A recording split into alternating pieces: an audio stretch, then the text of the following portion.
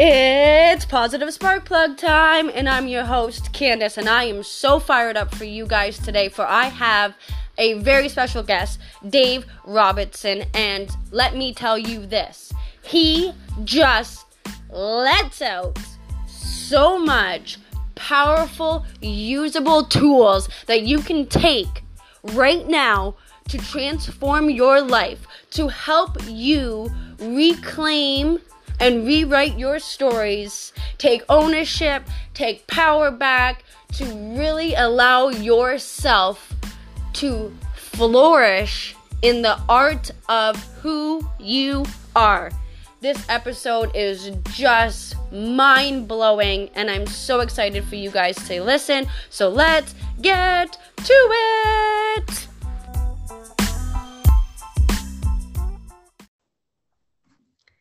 Hello, Dave. How are you? I am wonderful, Candace. How are you? I am pumped. I'm so excited to have you on the Positive Spark Plug podcast. I can't wait to learn all about you and all about the value that you are going out and spreading with the world. So thank you for joining me and giving me your time and energy. Thank you for having me. Let's rock and roll. Yeah. My first question, I like to have fun with my guest, is what are your three favorite emojis, or the three emojis that best describe you and why? Love it. The Shaka emoji is very much a standard use emoji for me. Just good vibes. Good vibes. Keep it that way. Yes. I use the axe emoji a lot because one of my favorite phrases is chop chop. Which is, for me, just a reminder to keep working at the task, like keep chipping away, chopping away at the long-term goal. So I'll use the axe emoji a lot.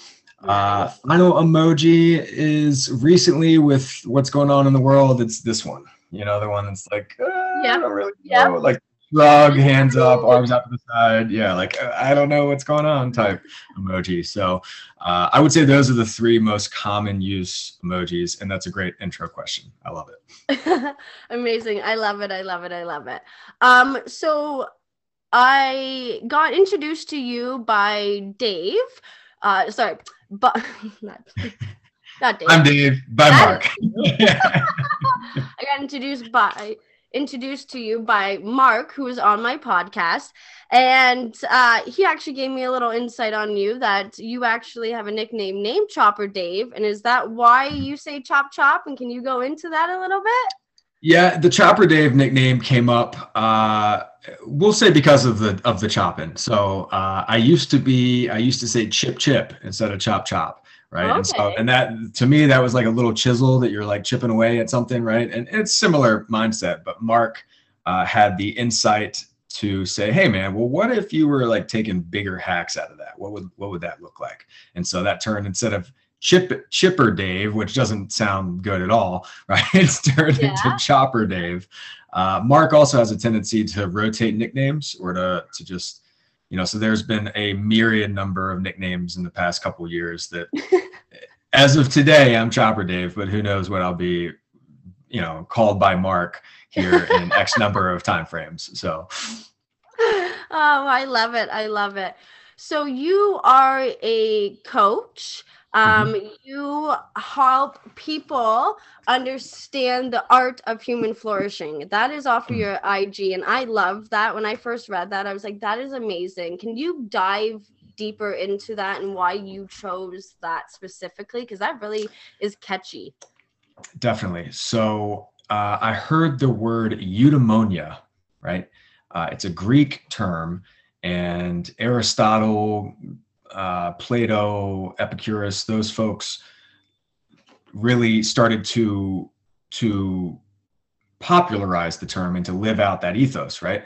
And that term, eudaimonia, translates directly to having a good guardian spirit, but it also translates indirectly to, human flourishing, right? And so what I love to use it for, and the way that I like to use it in my practice, is a lot of people focus on individual aspects of the human experience or bettering the human experience. You know, there's folks who focus on, you know, just the workout side or just the diet side or just the habit side or, you know, just the word side. And the way that I view the world is everything works in concert with one another and everything works together, right? And so the human body is very complicated. It's a system.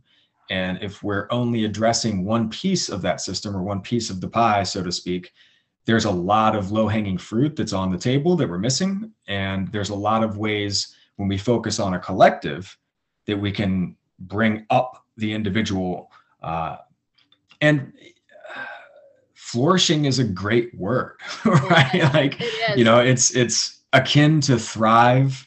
And yet, you know, when I think of flourish, I think of more like more beautiful type things, like flowers flourish and nature flourishes and you know, nature thriving is a different type of vibe for me. And so what I want to do is help people. What I do is help people hone in on what they want to create in their lives and help them flourish into that. Yes. I like that you said flourish is a good word, because I want to start talking about words, because that is a huge thing of what you do. You are a level 3 enlifted coach, and enlifted coaching is all about really being able to transform your stories and use your stories to empower you and move you forward within life. Can you talk about why you got into using such coaching with like yourself and with individuals, and why you went that route? Because like you said, there's so many ways, but with words, it really tackles everything. Like it tackles the whole human body, because it really propels energy into our body, our mind, our soul, our heart, everything. So can you discuss why you went into it? Sure. And I think you hit the nail on the head there, because for me, story work and words are the through line between everything else. Like it's the thing that connects everything. And I was missing that piece. Backing up a little bit, in 2017, I guess from 2010 to 2017, I was a financial planner. And I've got a background in coaching. That's what I did right out of school. But then I got into financial planning to build that career. And, you know, during largely most of my 20s, you know, and I wanted to build, you know, a business and freedom and flexibility and all that stuff, right? Yeah. Started off really well, had some years, and then knew for a while that this isn't necessarily for me. And I had the calling to get back into coaching. So I met Mark for the first time, Mark England, in the beginning of 2017, maybe the end of 2016. We struck up a friendship. And, you know, we went out for lunch one day, and I just expressed to him all the stuff I was dealing with, all the angst, all the, you know, indecisions and all, you know, all the things that, you know, we talk with our clients about. And you know, he said, hey man, why don't we hop on a call next week, and I'm going to send you some stuff, just write some stuff down. It's like, cool. So I was being coached by story work without having any idea that it was story work. And it helped me to hone in on a couple different big transitions, personally, professionally. It helped me to change my frame of mind as I was leading into an ultra marathon that I was ill prepared for. And that's a separate story, but that's a good story. And ultimately, as Mark and I got to know one another, and as I made these transitions, I saw such huge value in focusing on the stories we're telling ourselves. You know, I helped Mark and Mike Bledsoe launch Enlifted at Paleo FX in 2019 in Austin, Texas. And that was a ball. Learned a lot with that. And there was a big team with that. In the beginning of 2020, I actually moved to the Yucatan Peninsula in Mexico, just north of the Belize border, in order to open a health and wellness retreat.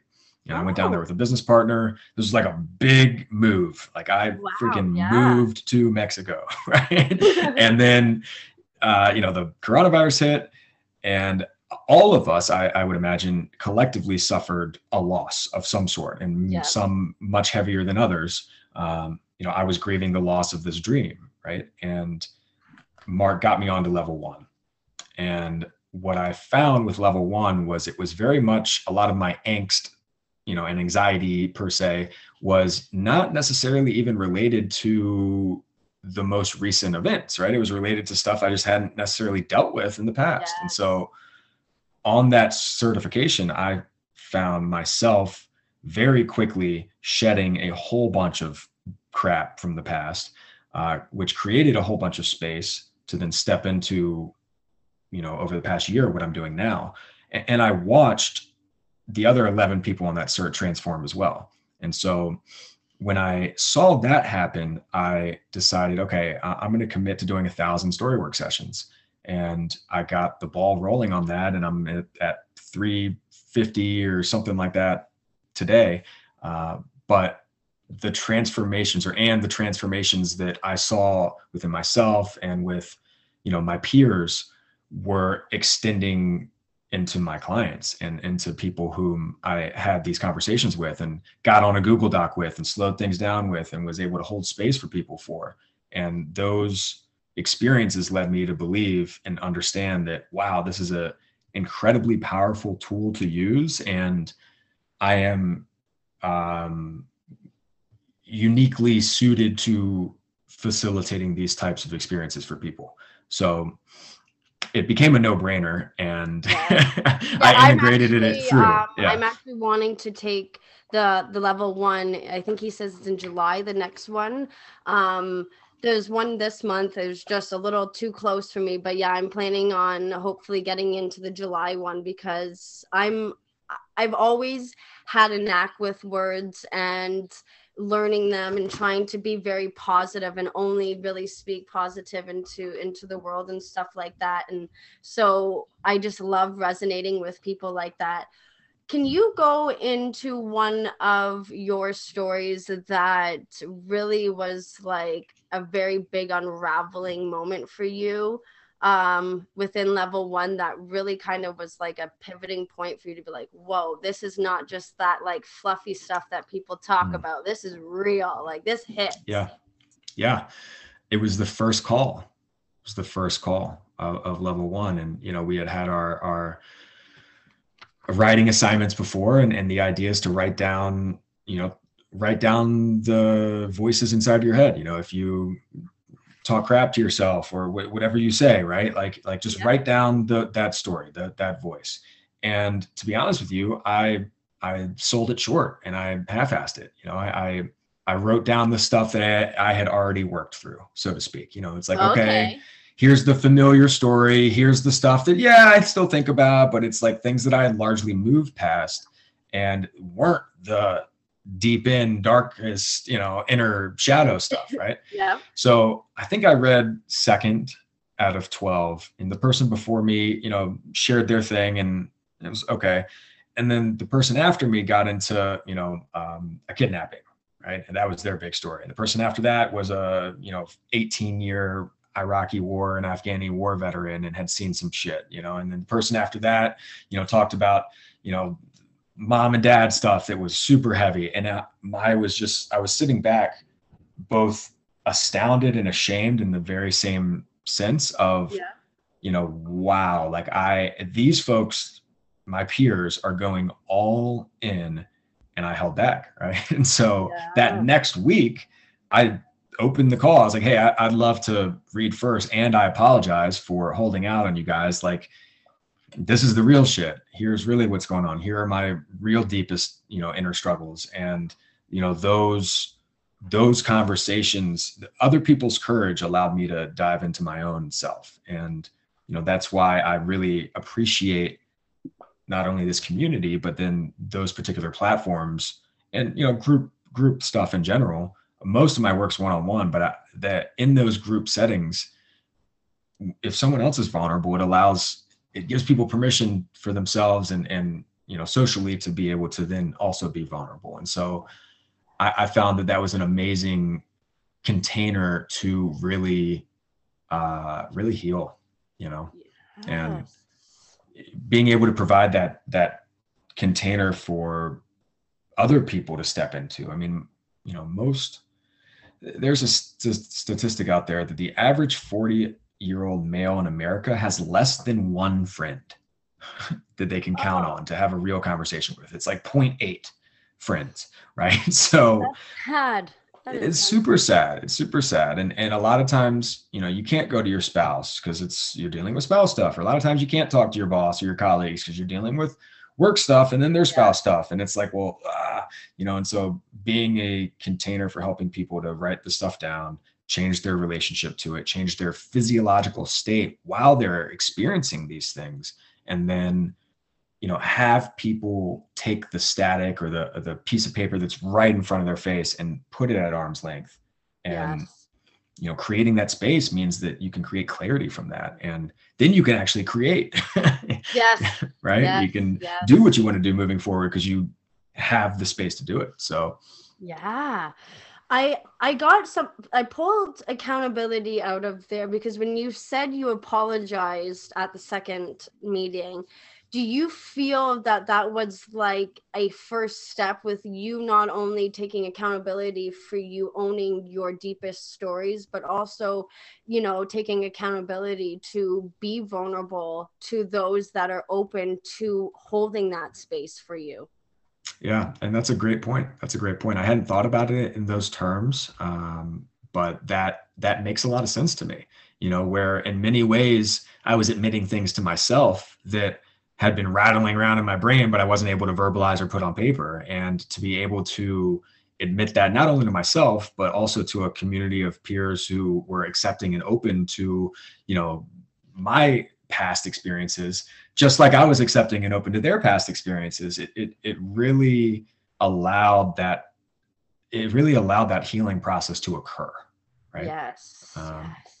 You know, and that accountability is a big thing. Like I've been a coach full time for 4 years. I was a strength and conditioning coach at a D1 university right out of college. And I did that for about a year. And, you know, accountability, direction, knowledge, all those things are hugely important. And coaches need coaches. Like I have a coach now, you know, in addition to being a coach, because I need to talk about stuff. And there's always an evolution and a journey in you know, where we're at if we're open to going on that journey. Yes.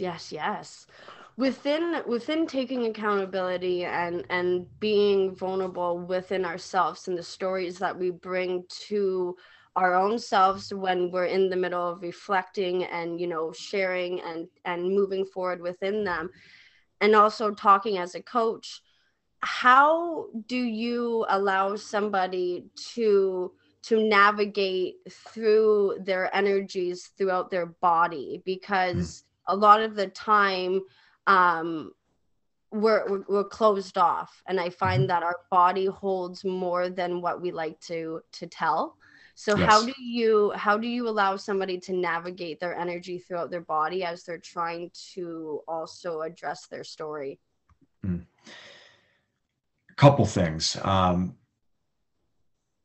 I grew up with 2 younger sisters, and so I'm naturally more empathetic. Like I was the big brother, right? And so I was a very empathetic person growing up. I happen to be a double Aquarius, if you believe in that type of thing, right? So I've got an Aquarius sun and an Aquarius moon, so I'm super empathetic on top of that. So I think that definitely helps. You know, I was introduced, or I found a book in maybe 2015 or 16 or 17. It's a book called Presence by Amy Cuddy, Cuddy. And she's got a great TED Talk, 20 minutes or so, that sums the book. Scientists have known, it's been common knowledge that, you know, the mind leads the body for a long time. Like our words lead the body, and our body also leads the mind. Just as you said, if we're closed off, scrunched over, you know, arms crossed, not open, that is going to facilitate a more sympathetic fight or flight, anxiety, closed off state, right? And what Amy Cuddy talked about that I experienced on a financial planning sales call, right? It was a big one. Been working on it for a long time. And before this meeting, you know, what could be the final meeting, right? Before taking on a big case, I went in the bathroom and I stood in the bathroom, like arms up overhead, for about 2 minutes, and I stood in like the Superman pose for another 2 or 3 minutes. And I just stood in the mirror and positive talked myself and walked in there and owned it. and it was fantastic, right? And I forget the actual, individual statistics on this, but by holding a power pose, right, as Amy calls it, testosterone increases, right? And that happens in both men and women, right? Cortisol decreases, right, substantially. And like, this is not like a 1% thing. It's maybe like 15% or 20% or something substantial, right? Yeah. And when we smile, right, smile while we're doing things that suck, like that actually physiologically changes our brain. And so to wrap all this back around, when I'm across from someone in a Zoom session or in a one-on-one, and I notice I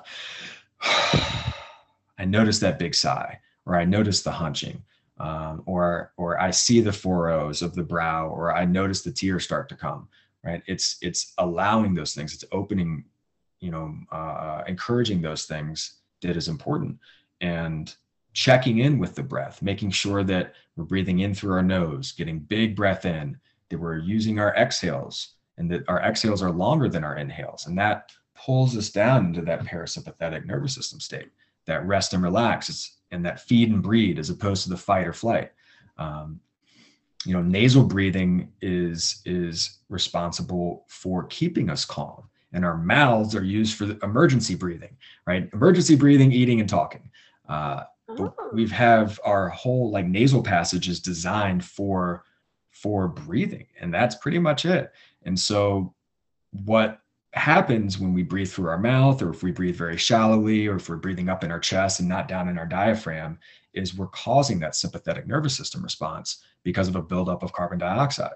And most people are not able to handle carbon dioxide as a stressor, mechanism. And so focusing on breathing through the nose, focusing on increasing the exhales, focusing on body language, and just encouraging a sit up, or encouraging a big smile, or encouraging a big breath before an emotional time. Those are all ways to connect with the physical self while we're experiencing emotions, or while we're experiencing something, mental, emotional.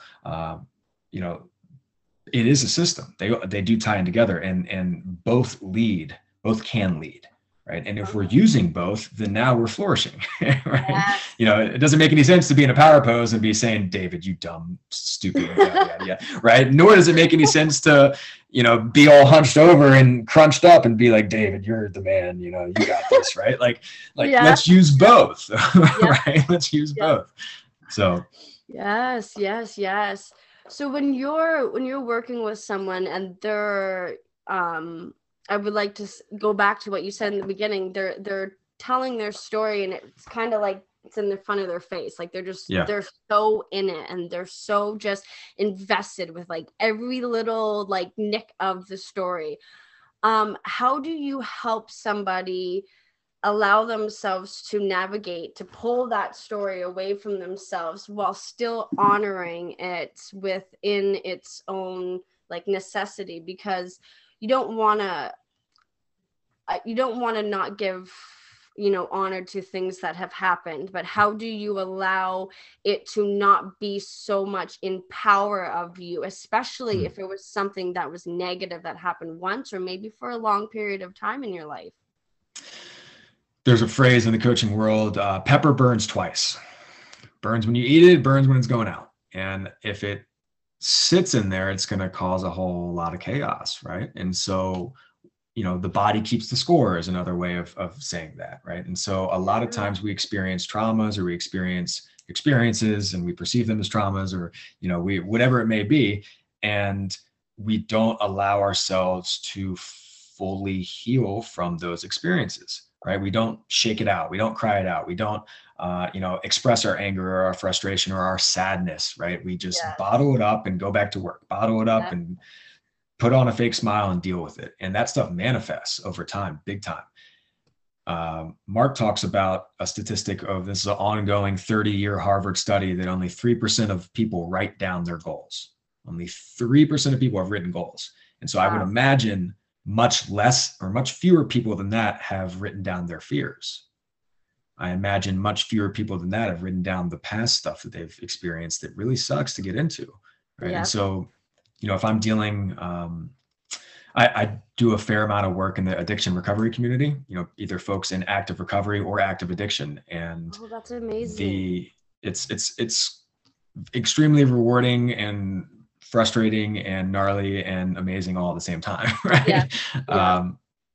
Yeah. A lot of times people are closed off in those, communities and don't want to accept pain that they've caused or damage that they've experienced or whatever it may be. And I always tell those folks, and I tell anybody, if we can write something down today, it's a win, right? If we write something down, get it on paper, and we sit and stare at one another for the next 45 minutes, all good, right? Because that's a big first step. And so we write stuff down, we read through it, right? Read it out loud. And that's going to be a different set of emotions that come up.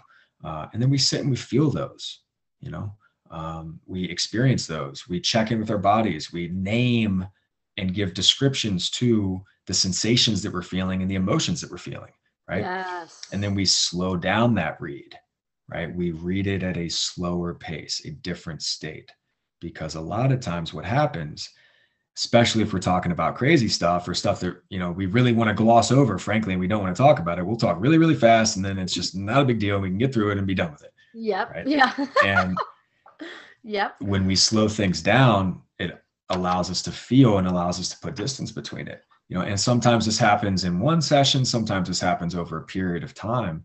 And what almost always occurs is that story, call it like a book, right? Like that page in the book of your life that is, again, right in front of your face now starts to be at arm's length.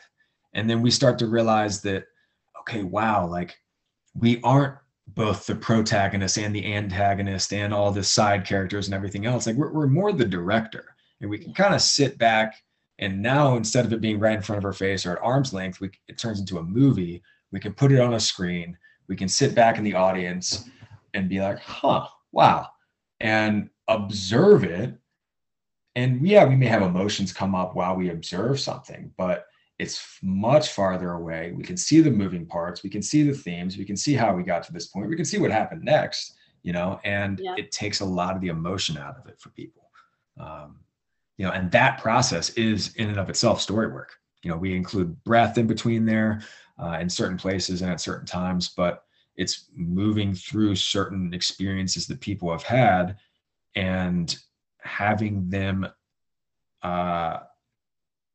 talk about it or write it down or experience it such so that those emotions can come to the surface and then hopefully go out. Out. Yes. Yeah. Yes.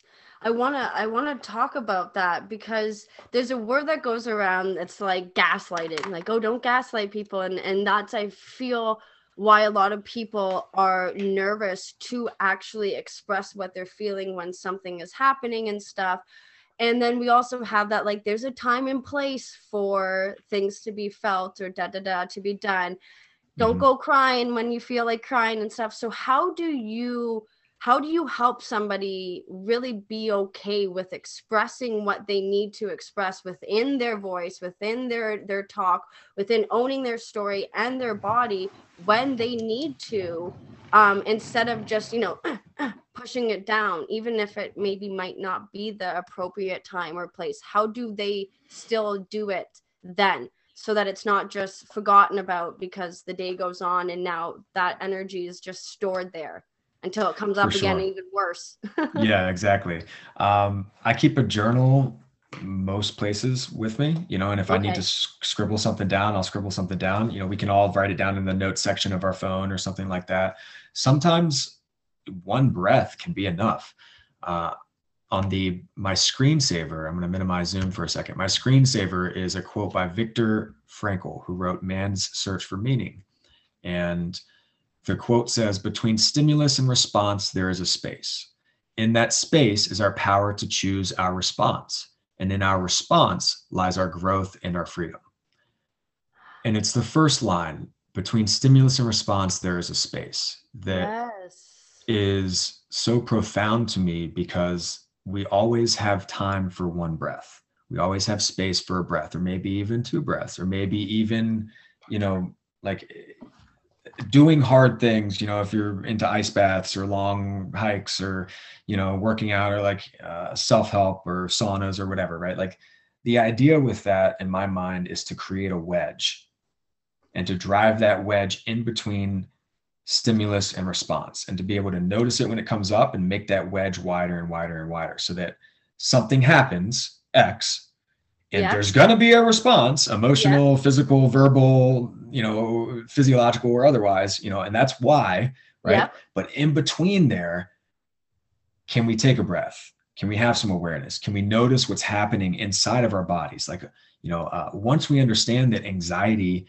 is within ourselves, within our physical self, we can start to, for lack of a better term, fight back, right? So like, I know if my heart rate raises up, I know if I get, hotter really quickly, if I get that just feeling in my chest, I can put a name on that. I can put a label on that. I can take a couple breaths. I can stop the chatter.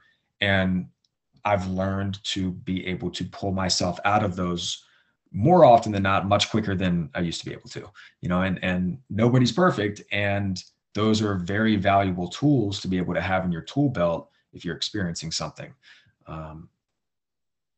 and having someone who can hold space and be a container,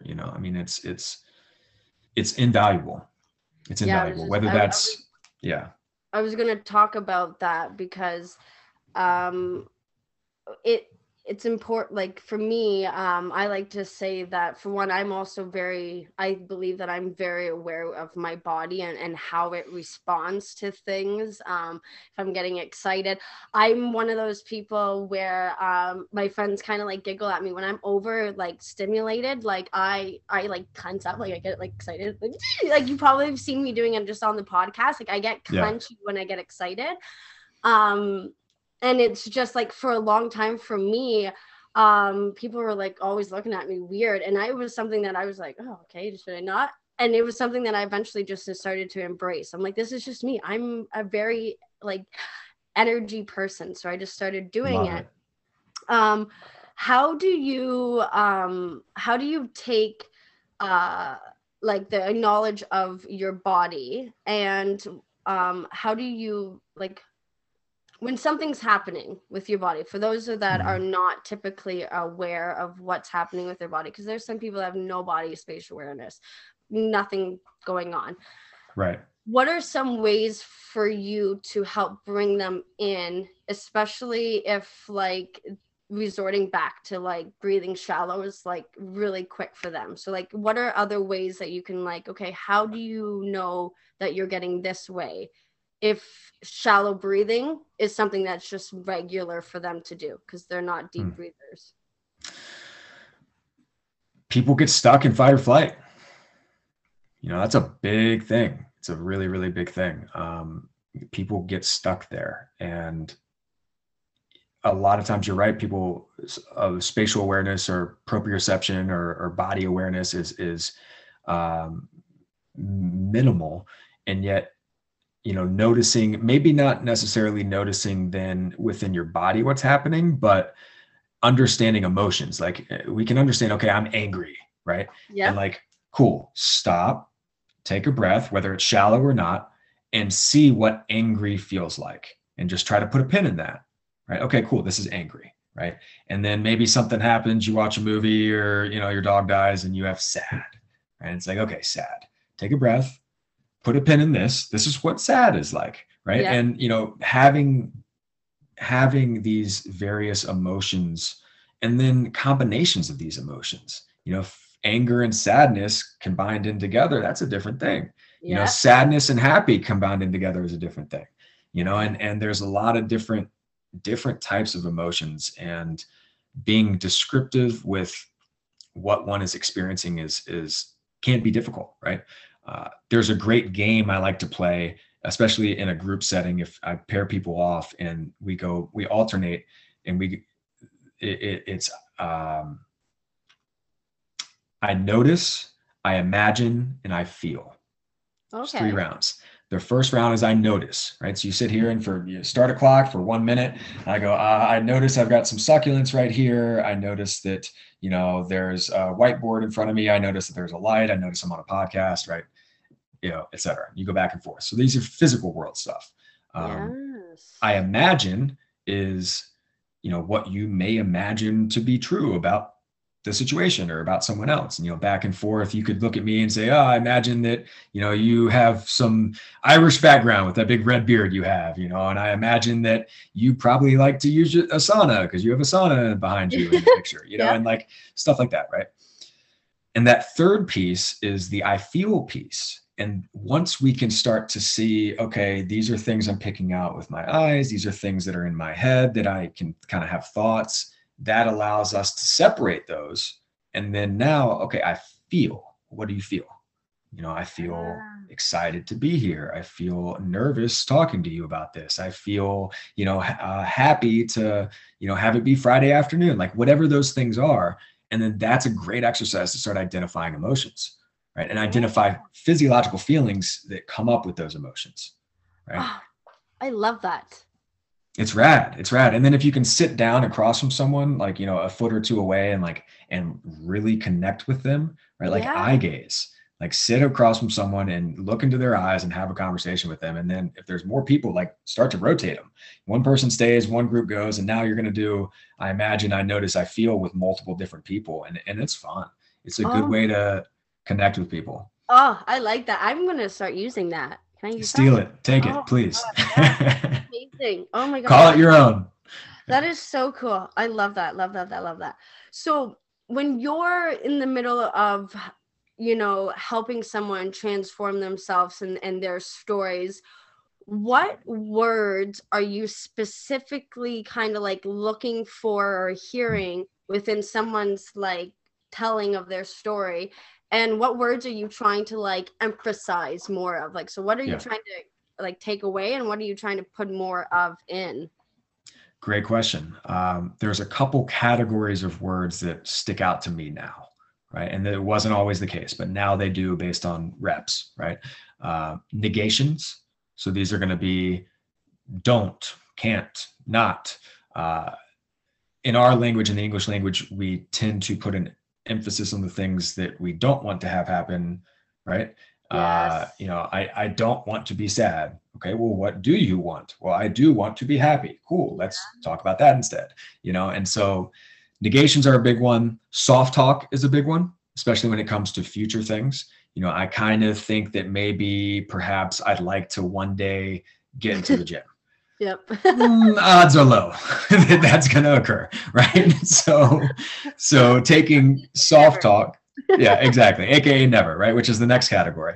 But taking soft talk out and replacing that with solid talk, like getting more concrete about what it is we actually want.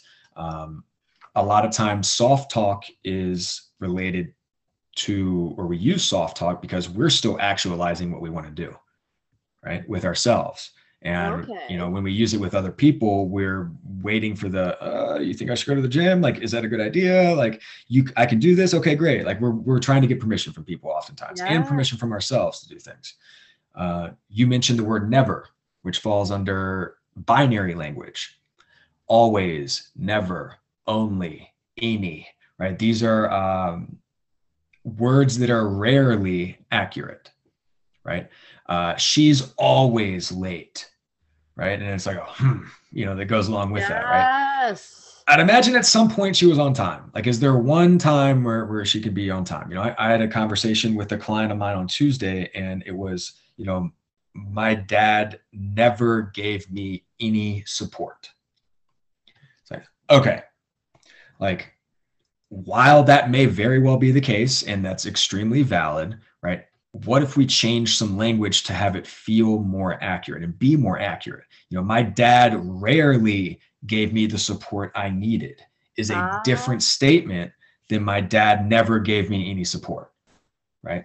And it conjures up, it hits different, and it conjures up different emotions, right? The final piece of this that really sticks out to me is projections, right? And that's where we project onto, or project blame or fault or control to someone else. So if it's she, he, they, them, et cetera, that typically entails, or typically means that there's some piece of responsibility that individual has not taken on themselves, right? Like Yeah. she needs to make me happy.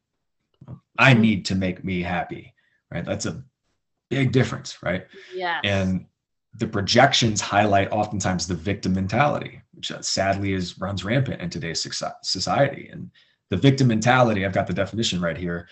It's an acquired personality trait where a person tends to regard himself or herself as the victim of the negative actions of others, even in the absence of clear evidence. The victim mentality depends on habitual thought process and attributions. So that's not to say that people are not victims. Yeah. Right? Because that happens. Unfortunately, it does. And yet that aspect of being a victim, or something that we're perceiving as victim, that can turn into an entire way to view the world. Yes. Yes. And, ultimately when I sit down and have a conversation with somebody, or they respond to prompts on the Google Doc and we're starting to work through things, negations, soft talk, binary language, and projections pop out of a page like it's bolded and highlighted to me at this point, and it's just oftentimes a reframing of one word can change the entire feeling and meaning and vibe of an entire story. Yes. Yes. It's crazy, and it's real. That's like, I still get my mind blown even just saying that out loud, but it's individual words matter significantly. Oh, I love it. I love it. So when you're working with someone and you're helping them, switch the words into, words that are of service to them, they help them, and it hits a different, and like you said, it brings up different feelings and emotion. Do you feel it's those emotions that were maybe hidden, that weren't present at any moment, that were what was keeping them stuck in that story? Or do you think it's just maybe because it's an enlightenment of what's happening at that moment, that space that's opening up? I think it can be both. The second piece reminded me of a client of mine in a addiction recovery center that is working through things. He was dealing with something from his ex from 5 years ago, hadn't let go of it, hadn't accepted it, yada, yada, yada. And I read him the definition of the victim mentality, and that completely shifted everything for him. And I say everything, by me, and I mean that, because it was like a light bulb went off. Yep. Like, oh my gosh, I had been embodying this, and I can show up differently. I can, take responsibility and take control. And it was a moment for him. Other times I've experienced, personally and professionally, most of the time when bad things happen to us, or when we experience things that are traumatic, be it breakups or deaths or, terrible insults or injuries or whatever it may be, right? Yeah. Life keeps going. The world keeps spinning. And oftentimes you got to go back to work on Monday, right? Mm-hmm. And so, hopefully this didn't happen on a Tuesday, and then you got 4 more days to deal with the suck and hold it in. And then you got 2 days to numb it away. And then the cycle continues, right? Yes. I had an experience where I had a very unexpected and unceremonious breakup on the tail end of a really bad injury on the very beginning of a road trip that meant that I had all of a sudden totally different plans in 2 weeks, totally by myself out west. And it was an amazing experience, because what I got to do was I just decided to drive. I picked a destination. It was 40 hours away. It was on one of the loneliest roads in America, going from, northern Colorado to northern California through South Dakota, Nevada, and Utah and everything else. And I mean, there were times literally, Candace, where I just stopped my car in the middle of the road and I just got out, juggled a soccer ball, swing a mace, peed in the middle of the road, just like laid down on my car, like chilled in the middle of this desert, and saw no one for like huge swaths of time. And so I bring that up to say that, I was able to heal. Like, I was able to create the space for myself, or the space was created for me to step into, where, I was able to process stuff. I was able to cry it out. I was able to do things that I wanted to do and not be, encumbered by life, work, societal expectations. And I moved on from that really, really effectively, quickly. And there was a finality to it, because when I got back on the plane, cool, done, good, and there's still stuff I had to figure out, logistically, but emotionally, I was through that much faster than I would have been had I had to go back to work on Monday. Yes. Yes. Yeah, you had time to allow it to kind of do what it needed, like throughout your mind, your body, your soul, your heart. You were allowed to, like you said, process it and observe it and just kind of respond to it as needed without feeling like, just, oh, the world's saying do this and you got to jump. Exactly. And sometimes, a lot of times, people don't have the ability to do that. And so maybe that can occur in 75 minutes or 90 minutes, in a session, or maybe that can occur partially in the session. And then you go and take the afternoon off and go sit outside in your backyard with a journal and under the trees and absorb it, integrate it, and the people who do that are the folks who gain most from any type of experience like this. Yeah. You said the word healing, and I love that. Do you find that most of your clients come in looking for a sense of healing, or they get like blown away by the healing that comes about with coming to a coach? I'd say, again, 50-50 maybe. And a lot of people are, I know we spent a lot of time focusing on the stuff that people are experiencing in the past or stuff that people are experiencing in the present, but a lot of people come to me for future creation, vision creation, and stepping into, what they want moving forward. And so in those senses, sometimes we do have to go back and heal mom and dad stuff, or sometimes we do have to go back and like change the, there's spouse stuff now that can really be positively affected. And what I'm really here for is, how do I, stop living in fear, or how do I, stop living in mediocrity? Like, how do I create what I want to create moving forward and get really clear on what that actually is, like for real, and define it and write it out and create steps and acknowledge that it's probably not going to happen how you want or in the timeline that you want. And it can and will happen if you keep going and get really clear about it. And so some people come for the healing, some people come for the future stuff. Sometimes that occurs within a session, and other times it's, we end a session in tears and we get back together next week, and it's just, sometimes there's more tears, sometimes there's, it's been so great, like I just can't believe that that's different, or that's gone, or whatever it is. So everybody's gonna have their different experiences. Let's talk about the future, because we have a fear that comes into sometimes not failing, failure, and then also fear of actually obtaining what we're going for, that fear of success, like, oh my God, can I actually be this person? How do you help someone switch those stories so that they move forward and their stories that they're using serve them to actually transform their life to what they're actually desiring? Yeah, great question. The fear side, fear is very valuable, and there's a massive difference between fear and danger. So I do an exercise with a lot of my clients, almost all my clients, called fear setting. And this was popularized by Tim Ferriss. He has a TED Talk on it as well. But he wrote about this in a book called The 4-Hour Workweek that came out about 10 years ago. But that's an exercise in asking a what if question. What if I blank, right? Like the thing that you want to do, right? What if I leave my financial planning career and start a health and wellness business? That was a big question for a long time, right? And it's just staticky and like there's so many things, right? Well, the first step in that is writing them down. Like, what are you afraid of? What could go wrong, right? Yeah. And what I realized through steps 1, 2, 3, second step is writing down how you prevent them from going wrong if they went wrong. Third step is writing down how you would fix it if it went wrong, right?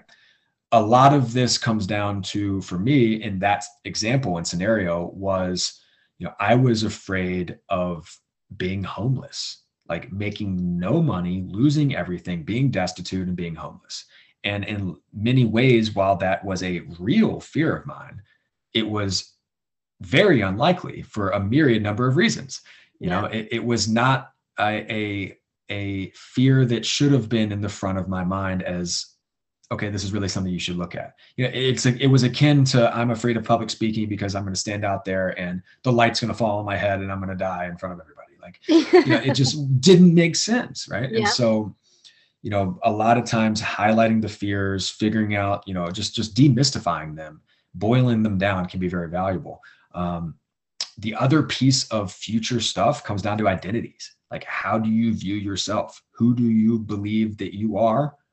And who have you been in the past, right? You're not the same person you were 1 year, 5 year, 10 year, 20 years ago, right? Of course. And so who do you want to be in the future?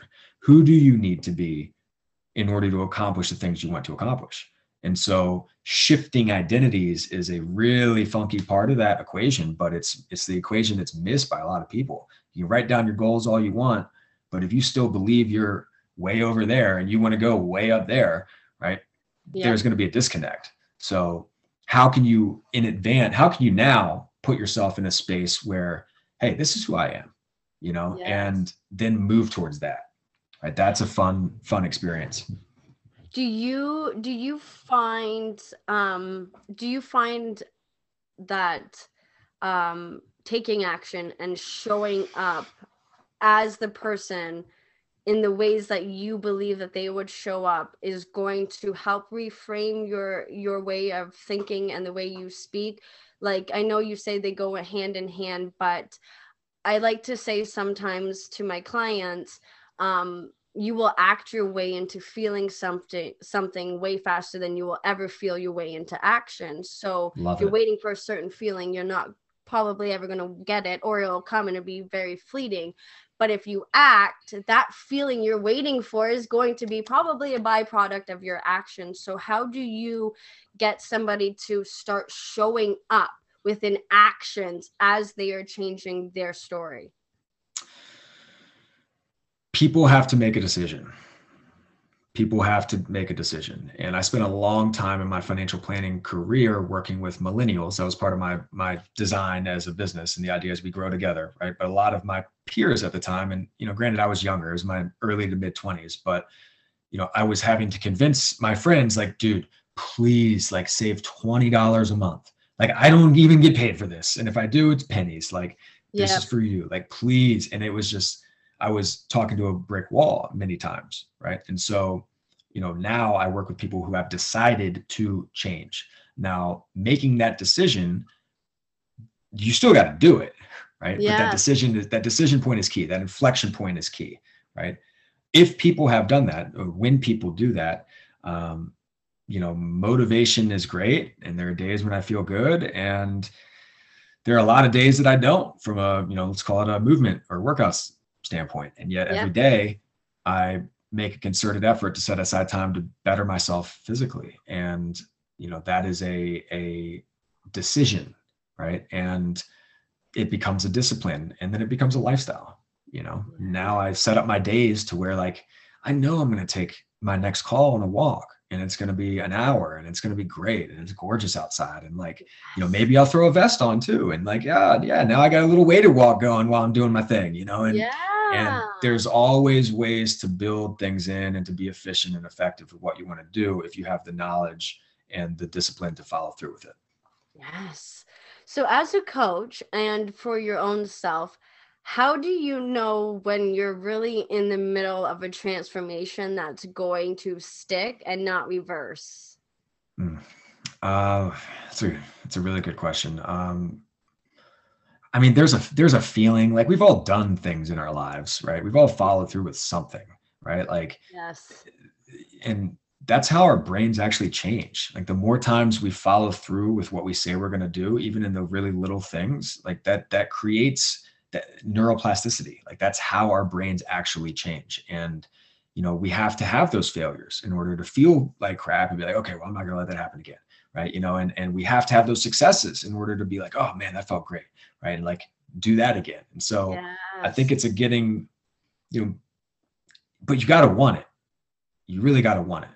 And there's a great quote, I don't know who it's by, but it's something along the lines of, if you did not get what you want, you either didn't want it badly enough or you tried to negotiate on the price. And yeah, that hits, because there's been things that seriously, this is great, y'all. My name's Dave. I'm out of here. I've negotiated on the price of things in my life, and that sucks.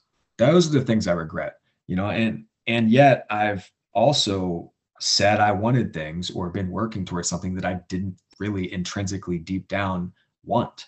And the universe or me or whatever you want to say, it's just set up roadblock after roadblock after roadblock after roadblock for me to understand, like, okay, wait, what am I doing again? Why am I going up this mountain? Like, I want to be going over there. Like, I'm trucking along, but like, dude, wrong track, right tree, wrong track. So, there's a lot of freedom in understanding who one is and what one wants, and then being able to move towards that, knowing there's good days and bad days, and good stretches and great stretches and crappy stretches and everything else. And so just understanding it's a journey, and it's so cliche, and yet it's so real, in that progress is very rarely linear. Progress almost never happens overnight. And, but it's not slow and steady. Yeah. Right. It's just steady, like steady wins. And that can be a rapid steady, or that can be a long marathon steady, but people run really fast marathons, and people run 100-mile races too, and so like there's understanding where you are, who you are, and what you want is a process. And yet when one figures that out, it becomes a lot clearer and a lot easier to do the things you really need to do or want to do what you want to do. Yes. Yeah. And speaking of like tracks and marathons, I do want to get into this because I found it very fascinating. You are an obstacle course like champion, and I want to bring in like, do you do obstacles like now, or did you do it before you were a coach? Is it just all intermingled? And how do you intertwine like the obstacles that you're going through physically during your courses within real life obstacle courses? And how do you mingle them in? And I also love obstacle courses. I'm certified with Start Fitness, Sergeant Ken. And it's all obstacle course. It's military style brought to civilian style boot camp, and it's all obstacle course. I love it. That sounds awesome. I was like, I got to talk about that and bring in the obstacle course, because it's a mental thing, right? Like physically and in life, there's going to be obstacles. So how did you intertwine them? It's an understanding that there's more than one way to do it oftentimes, or there's different types of obstacles, and you got to address them in different ways. Like some things you go under, some things you go over, some things you go through, some things you go around. I signed up for it, right? So I'm doing this voluntarily. Like I can just not go and not have a lot of those particular obstacles, right? Yes, You can quit something that doesn't serve you anymore and then not have to deal with a lot of that BS. So that's a great parallel. I attribute obstacle course racing to getting me back into fitness after a long layover. I was a power lifter and played soccer my whole life, still play, but played up until college. I was a power lifter in college, got into some strongman events afterwards. And then I was a strength and conditioning coach at the collegiate level. And that allowed me to be able to continue that knowledge base and learn. And, that was very important to me. And then I got into, trying to build a career, right? So that fell off drastically as those two priorities shifted. But OCR, Spartan races in particular, got me off the couch, like quite literally back into like doing something really hard, sucking at it, swearing I'll never do it again, showing up somehow the next year, forgot how hard it was, did better, went like, oh, wow, what if I actually tried, and then that snowballed now 6 or 7 years later into, being able to have the opportunity to run really cool races in a lot of really amazing places and do well enough in them for me to want to keep going and see what happens. One of the reasons why I love obstacle course racing in particular is that the specialist is very rarely going to win. And it is a sport where someone who is very average if they work on certain things, they can become very unaverage over time, right? They can become exceptional over time because like I'll never run a 2:15 marathon. I just won't. I don't have that in me, right? And nor do I need to deadlift 500 pounds anymore. But I've got a pretty good running background. I've got a pretty good strength background. I've got an overall decent, like I played sports as a kid background. Like I can swing on the monkey bars, right? Like I can, carry some stuff. And it just so happens that you got to do all those things outside in the dirt, in the woods, on a mountain, in obstacle course races. And so it works very well with my view on the world, kind of where we started this conversation, that everything works together and it's not just one piece, and I would get really bored if all I had to do was just run, or all I had to do was just lift. Like I got bored just doing that. And that's why I stopped, I didn't want to be in the gym anymore, and after a couple of years out of the gym, I didn't necessarily want to go back into a gym only. And it provided a great outlet for me to get outside, do things with friends, get in a really cool community, and to see progression over time as the work gets put in. As a entrepreneur, a lot of the work we do, we don't get paid for, just because it's part of building the business. A lot of times we'll get really far into a relationship or the sales process and it just falls through. That happened financial planning, that happens with coaching. It just happens. Right. Yes. And, if I run my runs and do my splits the way I'm supposed to, and if I climb twice a week, right, and just follow the program that I've found works for me, then I'm going to adapt. Like it's just the science of it. Like if this, then that. And so I find that in a world where there is so much uncertainty in, personally and professionally, et cetera, I find the certainty of run your hills twice a week for the next 12 weeks and you'll be a lot better at hills. Right. I love that. I love that. It's like seeking small challenges so that, like when life gives you challenges, which it's going to, you're able to adapt better to them. Do you find that is one way you help with your clients, is to help them seek a little bit of, challenging themselves to get out of that comfort zone, whether it's just, I'm doing this and it's working for me. Well, I'm glad that it's working, but you want to be here. So let's move you out. How do you help somebody get out of challenges? Like find challenges that will help them propel. Sometimes people need a push and other times people need to be pulled. And, one of the things that I like, one of my main core tenets, like, Dave, what do you like to do? I like to travel, train, and inspire people. And that's really what I want. Like, that's what I want out of my life is, I want to see really cool places and I want to be able to take care of myself and physically express myself on a regular basis. And I want to inspire people to do whatever they want to do. And I think by being an expander for people, that allows them, hey, well, Dave's doing it. Like, if he can run that, I bet I can run this, and those types of interactions or messages or conversations fire me up. And a lot of times it comes from people who I haven't talked to in a long time or haven't liked or commented a single time on anything. I'm like, you're watching? Really?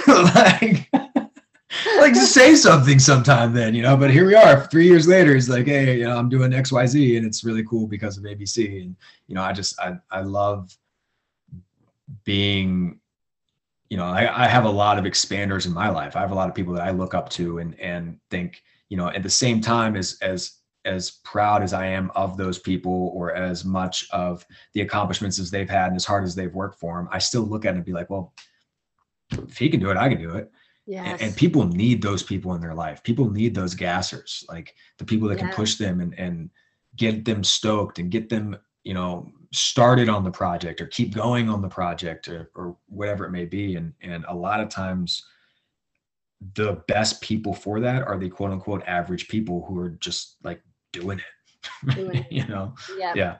Yes. I love that. Well, I could honestly, when you're I got all caught off guard for a second. Let me look. Where did I go? Where did I put it? So for for when you're with a client and Mhm. they have this, this life dream that they have, this person Mhm. that they want to become and things like that, what is like the number one thing that you find is like just always there, always holding someone back, or it's just like it's coming in, like you're just like, I know they're gonna say this, like it's something that's just a part of everyone's struggle. Yeah. Imposter syndrome or that fear of failure. Yeah. There is that what if question, right? Like, what if things go wrong, right? And that's a good question to ask, especially in the beginning of a project or in the beginning of whatever you're going to do. But the more fun question to ask, and frankly the more realistic question to ask, is what if this goes right, or what can go right, or what if we pull this off, or any myriad number of those types of forward positive thinking questions. And so a Yes. lot of people deal with imposter syndrome. A lot of people deal with fear of failure. A lot of people, just think that they can't do things. And like, you can quit your job. Like, you can Yep. sell your house. You can get a different apartment, or you can move to a different place. Like, you can leave that relationship. You can start another one, right? Like, you Yes. can do whatever you want to do. It may take some time. It may take some logistical things. It may cause temporary pain and suffering of you or others, right? Yep. And you can do those things, whether you want to, whether you end up doing it or not, that's up to you, but it is possible, trust me. So having that knowledge and understanding is invaluable to people who haven't had, like, they haven't been able to breach that in their mind. Yeah. Yeah.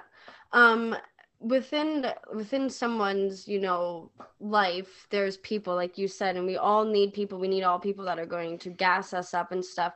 How do you help somebody navigate, like you say, if it's a story, how do you help someone navigate the characters that are in their life that maybe can't just get removed out of their life, family members that they have to see, people that they have to deal with, life situations and things that that are there. How do Yeah. you help them navigate those characters within themselves and their stories so that it works for them?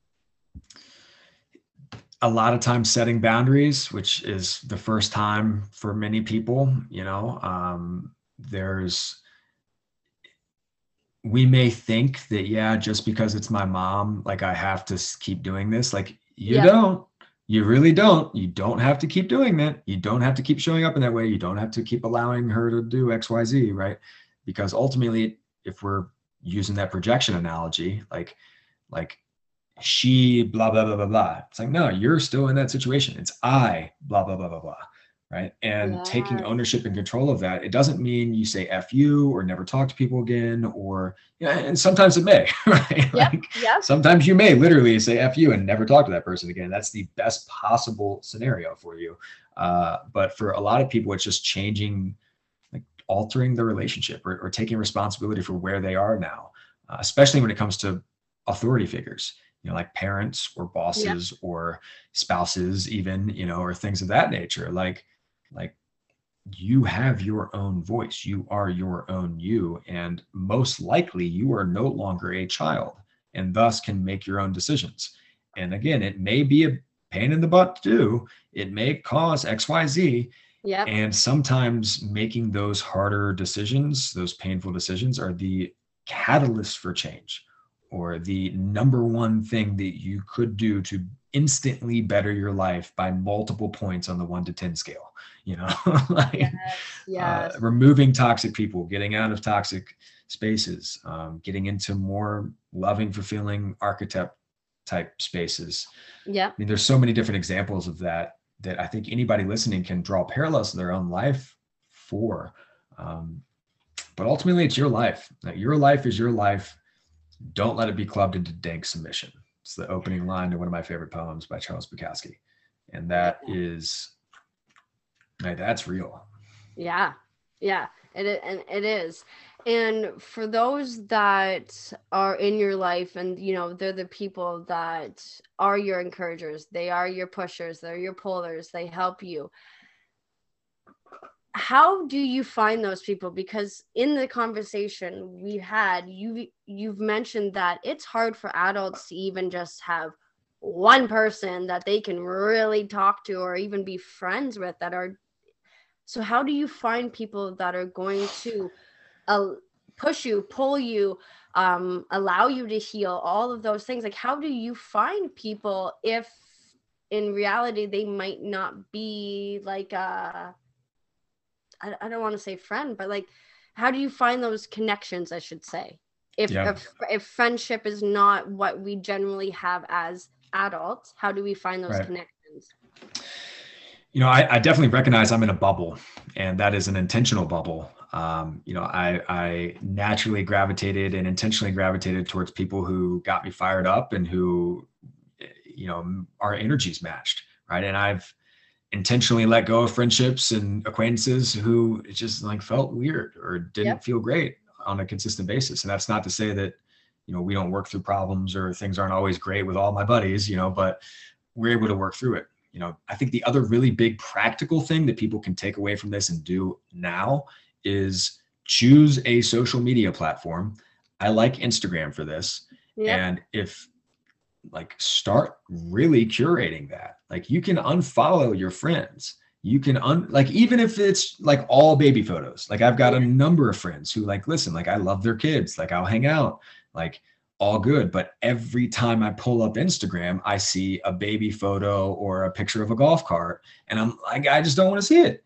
So I muted it, and now that person's feed doesn't come up. And now in replace of that is something that's motivating, inspiring, or educational, or I'm supporting someone who has a venture that, other fellow coach or podcast or whatever it may be. Right. And so my feed is really intentional. If I'm going to get on Instagram, which, whatever I am, right? And if, those things, if there are people who inspire me on Instagram or on social media or whatever it is, then why not look at those folks as opposed to, the one talking crap or the one, not really adding value to my life at this point in time. And people can post whatever they want to post, and that's great. And, the accounts that I see the most, I'm happy I'm seeing them. I learn from them. I get moved by them, emotionally or mentally or otherwise, right? There's a guy, Jesse Itzler. He's a serial entrepreneur. He actually married Sarah Blakely, who's the founder of Spanx. And so they are a real power couple. He is in his mid 50s now, early 50s, and he is such an inspiration to me in that he lives his life all out, does weekly, monthly challenges. He's fasting every Monday. He's running ultra marathons. He's getting after it, and he's being a great dad and a great leader. And just I want to see Jesse's stuff, when Jesse comes on and says something, I'm cool, man. Maybe at 50, take out maybe, that's soft talk. Definitely at 50, that's what I'm going to be. That's the direction I would like to head, and for being 53 years old and doing the stuff he can do and looking the way that he does and having the energy he does and the influence he does, cool. I want to head that way. I don't want to be like Jesse. I don't want to be Jesse, but I want to move in that direction. And so seeing that influence on a regular basis is super valuable, so curate your friend group, curate your social media page, curate the news that you're watching. Maybe not watch a whole lot of news anymore. Maybe just turn it off. Everything's going to be fine. If something really happens, you'll hear about it otherwise, right? Just be intentional about where you're spending your time. On Netflix, check out the documentary section. Learn a little bit, get a different perspective. There's just a lot of ways people can start this growth process without hiring a coach or without, having to do, burn the bridges, so to speak, or burn the ships, it's progression. I was going to talk about that. Within our relationships, whether, we're trying to remove or curate our time and our people so that, you know, the things that are in our life are serving us, or, you know, we're getting around the people that are exciting for us. How do you oh, I just lost the question. How, oh, what was it? How do you how do you allow yourself to go into your own self's relationship and work on that and curate yourself? Hmm. Yeah. You know, it's the cliche of you have to pour from a full cup. You know, put your own oxygen mask on first before you help those around you from the airplane, you know, thing. Like, I've really truly believed that. And I've put my own physical, mental health and well-being first in many ways. And I do not view that as selfish. I view that as, you know, me being able to then send out many, many, many, many more ripples than I would otherwise. Because I've lived in burned out states. I've lived in, you know, give, give, give, go, go, go, candles at both ends. You know, like, now I sleep 9 hours a night. Like, I don't see anybody before 11 a.m. Right. I'm typically in bed by 9:30 or 10. I'm typically up around 8, you know, 7:38, sometimes 8:30. I don't set an alarm. And when I wake up, I get in the garden, I have coffee, I go on a walk. Like, I'm chill. And I do that so that I can hold that space, so that I can pour from a full cup. And if I get stretched, or if I get, you know, if my cup starts to empty, like, I have zero qualms canceling everything and saying, like, hey guys, I'm going to hit you next week. Like, Yep. let's regroup, you know, let's push this. Right. And the ability to do that and to be open and vulnerable with my friends, my family, my clients, like, that shows that I am human, and that I'm, you know, there you go. Oh, damn. Like, okay.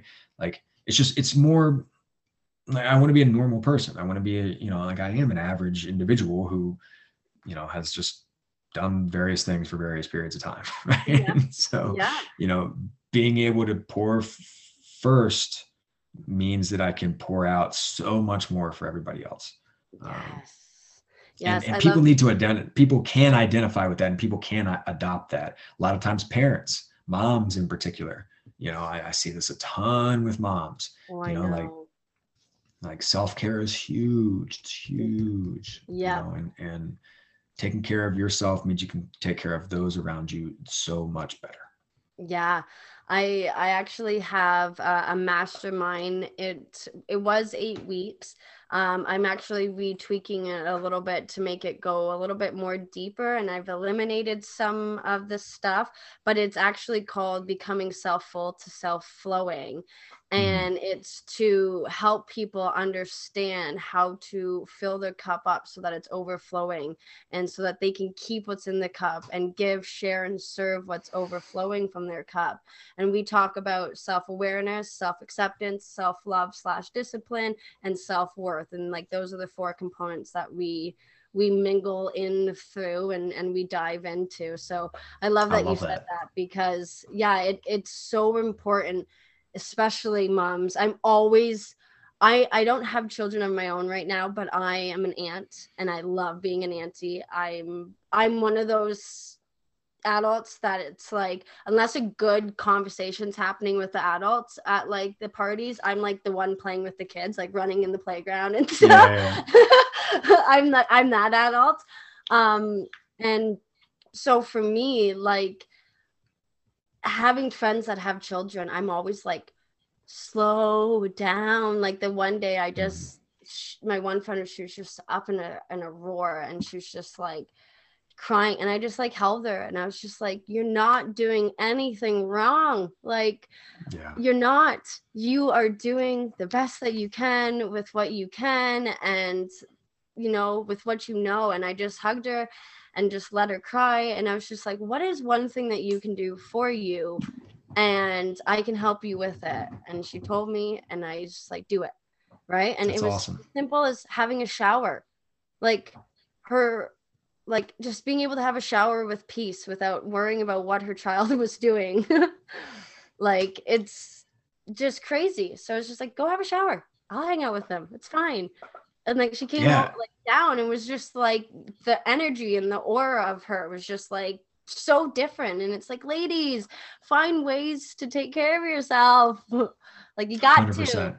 You got Please, you've got to. And the more moms and ladies that can do that, the better off everybody is. Like yes. better me, better everyone. Like, and if Yes. everyone said that, then everyone would be better. Yeah. Yeah. And dads and men. Men need to take care of 100%. themselves and men and 100%. dad too, for sure, for sure. But being a woman and going to be hopefully a mom some point will be a mom at one point in my life. There it is. I'm just gonna hold it for women because I feel that we are a lot of the glue to the family. Agreed. Men are the rocks. We glue everything. You guys Let's glue hold the it rocks down. together. Yeah, that's Yeah, perfect. you guys hold it down and we glue it. We glue everything together, which is I find perfect. Um, I want to talk about how do you allow somebody, like how do you find ways to fill up your cup? If somebody is not used to having a cup that is full or even a half a cup because they're used to running on empty, how do you help them learn to like plug their cup up and start filling? There is a ton of low-hanging fruit from a health and wellness standpoint. The first would be fill your cup with water and drink it regularly. A lot of people's tiredness, lack of energy, headaches, cramps, right? There's a myriad number of issues that come with being dehydrated. And most Americans, most people living the standard American diet or Western culture don't drink enough water, Yep. plain and freaking simple. And so drink more water. Most people are around bad electricity constantly. Wi-Fi, cell phones, TV, radio, microwaves, et cetera, et cetera. Like, go outside, get some sun, put your feet in the grass, ground, literally, physically ground. Sunlight is invaluable, and without it, all life would cease to exist. And so we sit inside away from the sun way too often.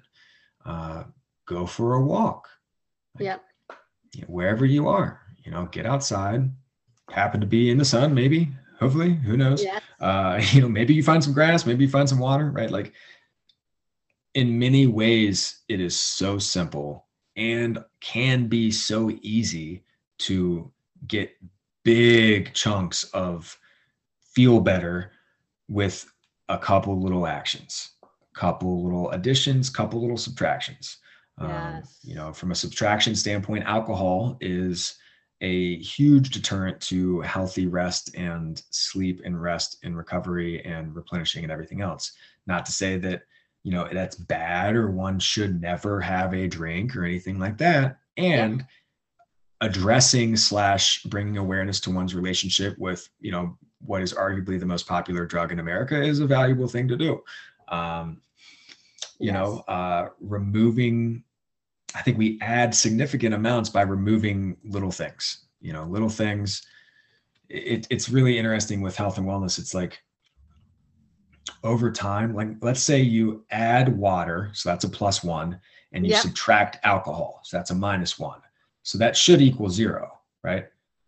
In wellness terms, that equals 5. Yeah. Right. That's like a +5, right? Like it's just, the math is weird. Think of it as compounding. Like we don't really know what happens here, but like that's substantially better. That don't cancel each other out. It's not a +1 or +2, like multiply times X, so, and then if you start to do that on a regular basis, like day after day after day, just like compound interest in a financial, investment vehicle, like you can invest in yourself and you can compound health and full cup over time.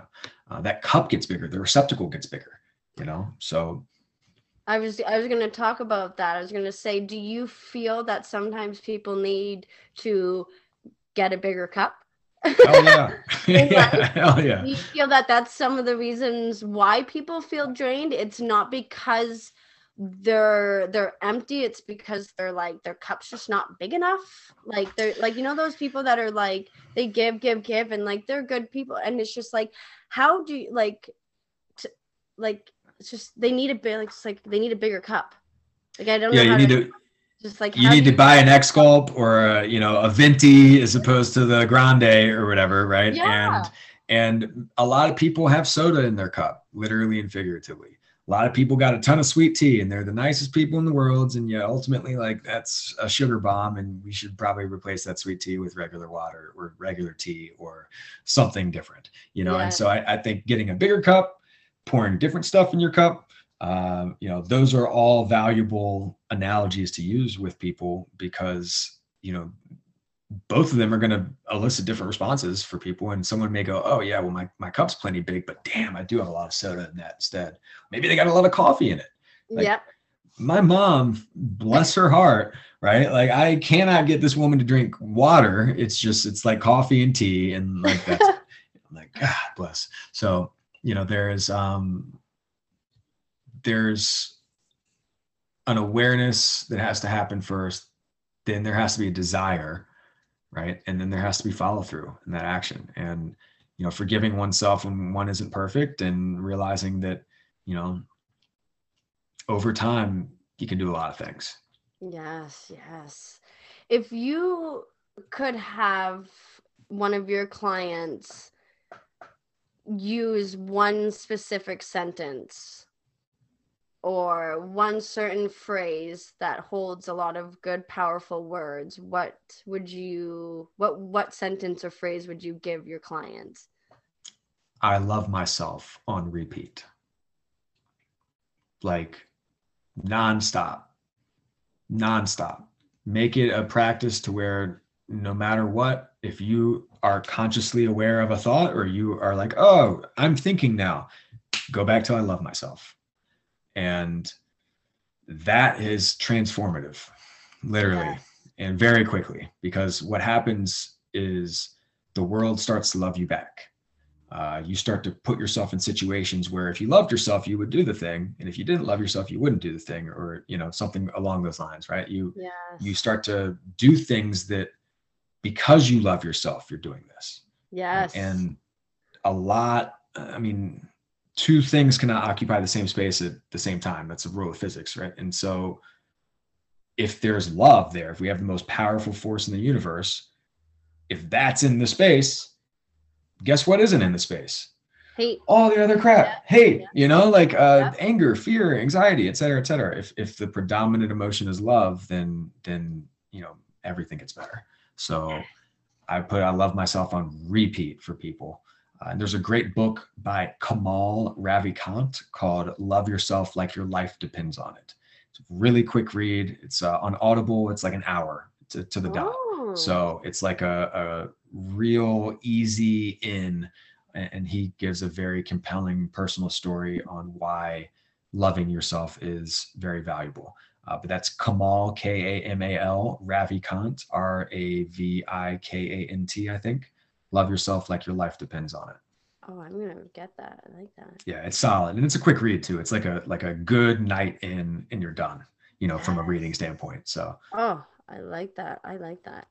Yeah, I'm always telling my clients, and talking with my clients about how they're always like the I'll be happy when, or I'll love myself when, and that is huge for me. I'm always nipping people I'm always nipping them in the butt. Yeah, like, no, you can't just love the byproduct of the thing that you're working on. Like, you have to love yourself now. Like, you have to learn to love who you are now, what your body, especially people that are trying to transform their body and everything. Like, you have to love your body for what it does now, even if it aches while you move every single second. If it allows you to walk and it's achy, be happy that and love yourself that you get to walk, right? Like, love yourself for what you're capable of doing now and what you are able to do and who you are now as you work towards and show up as the person you desire to be. Because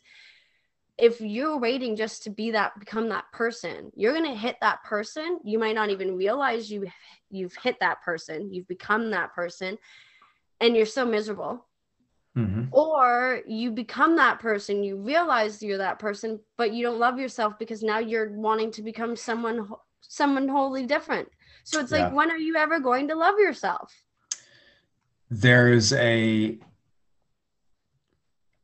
you can alter that phrase if it doesn't sit well with you for whatever reason. Maybe you hate yourself right now, and saying I love myself is just, no, dude, no way. Right? Like, I love who I'm becoming. I love who I'll become if I keep going. Right? Like, there are variations of this that can sit better with people depending on where they are. And if you hate yourself now, or dislike yourself now, or don't like where you are, don't like the direction that you've been in, make a different decision and start repping, I love who I'm becoming. I love who I'm creating. I love, like, any variation of that is forward looking, and it allows for those feelings that aren't love to occur. And yet it allows for the love to come in, because in the direction of that you're headed, there's love that way. Right? There is a light somewhere. It may not be much light, but it beats the darkness. And having people realize that is incredibly valuable. And one of the other things to think about is, one day I won't be able to run ultra marathons.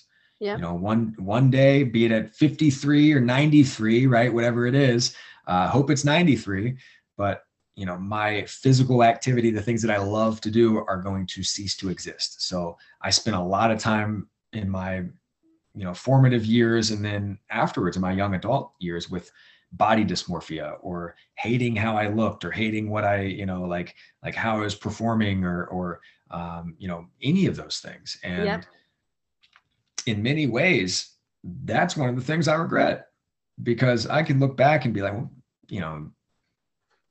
just having a different perspective and really appreciating where I was at that particular point in time, and that particular part of my journey would have been invaluable at that time. And we can't go back, but moving forward, we may not be where we want to be, and yet I can still say, I love who I'm becoming.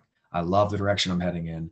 I love who I am now, and I love myself for my past experiences and mistakes, and, everything else. And that acceptance, that forgiveness, that clarity and joy that brings is so peaceful, and can be a great foundation and platform to start moving forward on.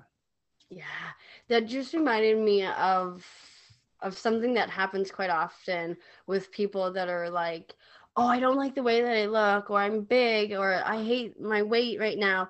And then all of a sudden they're looking back in their pictures and they're like, oh my God, I look fabulous. And you're like, yeah, remember that day you were telling me and yourself that you were looking fat and like an elephant, and you wanted me to delete that picture, but I didn't. You're welcome. Right. Exactly. You're welcome, because you look like a badass bitch. I love it. Exactly.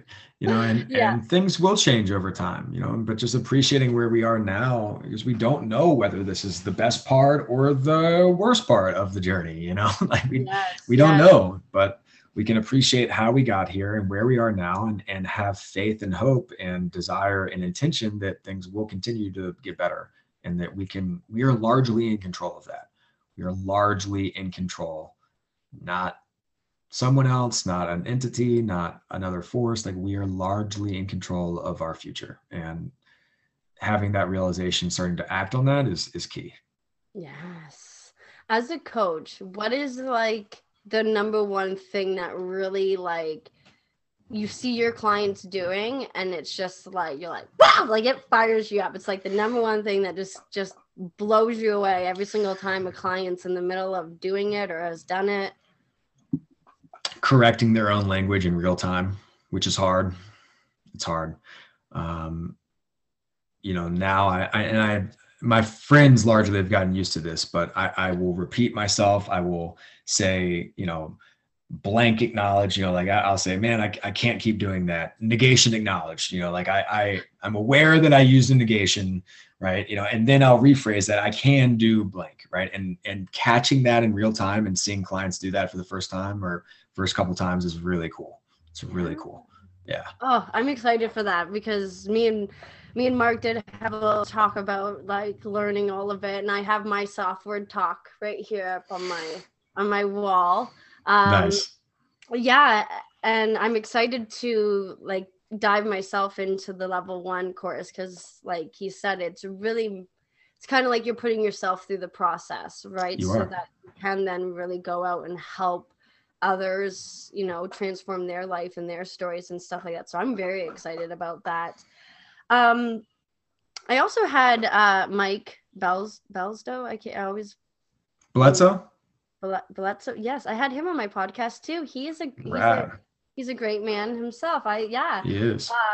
He was a while ago, and I loved his thing, and I realized that you guys were all connected through Mark when I was doing his thing. I was like, what? Whoa, this is like a small world, but yet very big.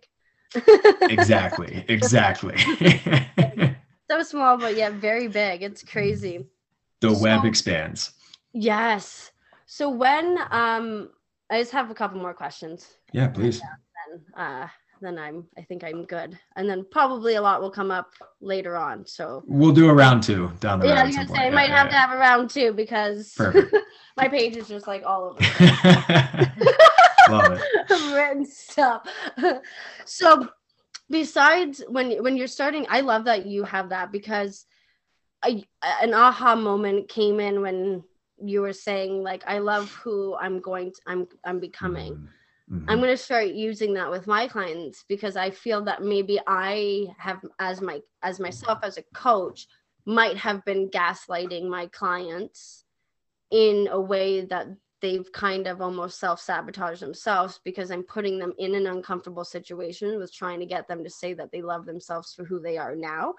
So I really love that, like, you switch those words up because even for myself, there's times where I'm like, oh my God, like, this is like, what am I doing? Like, and I have to remind myself that it's like, I'm loving who I'm becoming right now. So that's amazing that you brought that up.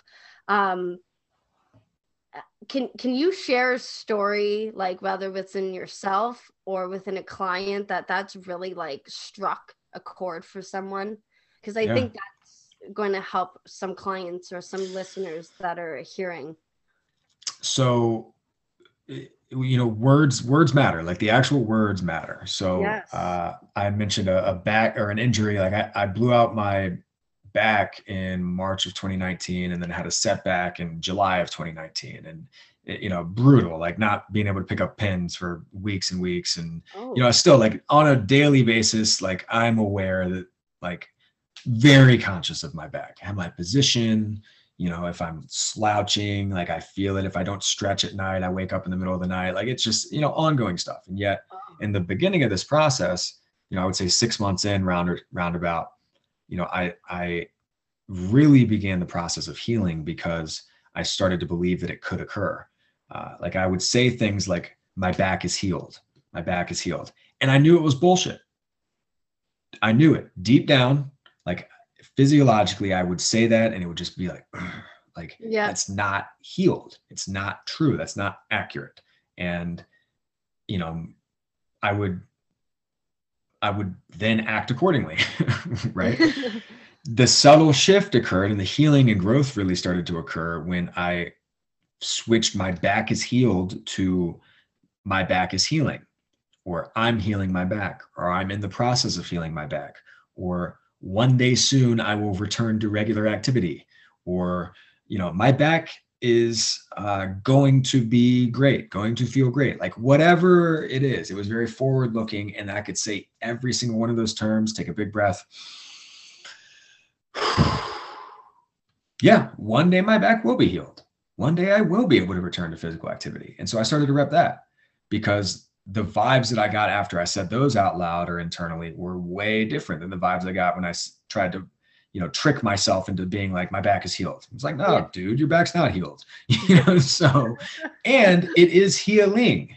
So I could start to focus on that forwardness. So, finding accuracy in your words, finding accuracies in your affirmations and your mantras and your intentions, in what you're saying to yourself on a regular basis, in your self-talk is vital. And you can be forward thinking and love who you're becoming and be moving in that direction with language that supports that if you search around a little bit. Yes. I love that. I love that. Well, Dave, thank you so much for all that you do and for honestly just exploding this episode with value and knowledge and inspiration and insights. And my mind's like, so, and I can just imagine once I like take time to like reflect it and then listen into it, there's probably definitely going to be a part 2 needed because like I said, my notes are just all over the place. And I very much enjoyed this conversation. Thank you so much for honestly being such a light and really allowing people to flourish within themselves and the world. You're making it such a better place. So thank you. Thank you, Candace. I really do appreciate that and receive that. And, I love your genuineness and the way that you go about this particular process that you've created, because it is very flowy and it's very real, and it's it's a very good interview from my perspective. So well done. Thank you for having me. I'm all in on part 2. Woo! And we'll catch you next time. Yes, I do have to keep going and going and going and going and going. Where can my listeners find you? I'm on the web at workyourstories.com. And then I'm on the Instagrams at Get Strapped, Stay Strapped.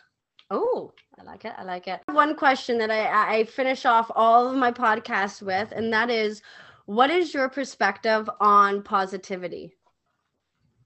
My perspective on positivity. It's so needed. It's so vital. People, can and should do more of it. And think of it as ripples. Like my definition of impact is the ripples that one creates and sends out into their world. And positivity can be that exact same thing. Like you throw a rock in the ocean, you won't ever see that wave on the other side, but it'll go. Yes. It'll go. You never know how that's going to affect something. So keep being positive. I love it.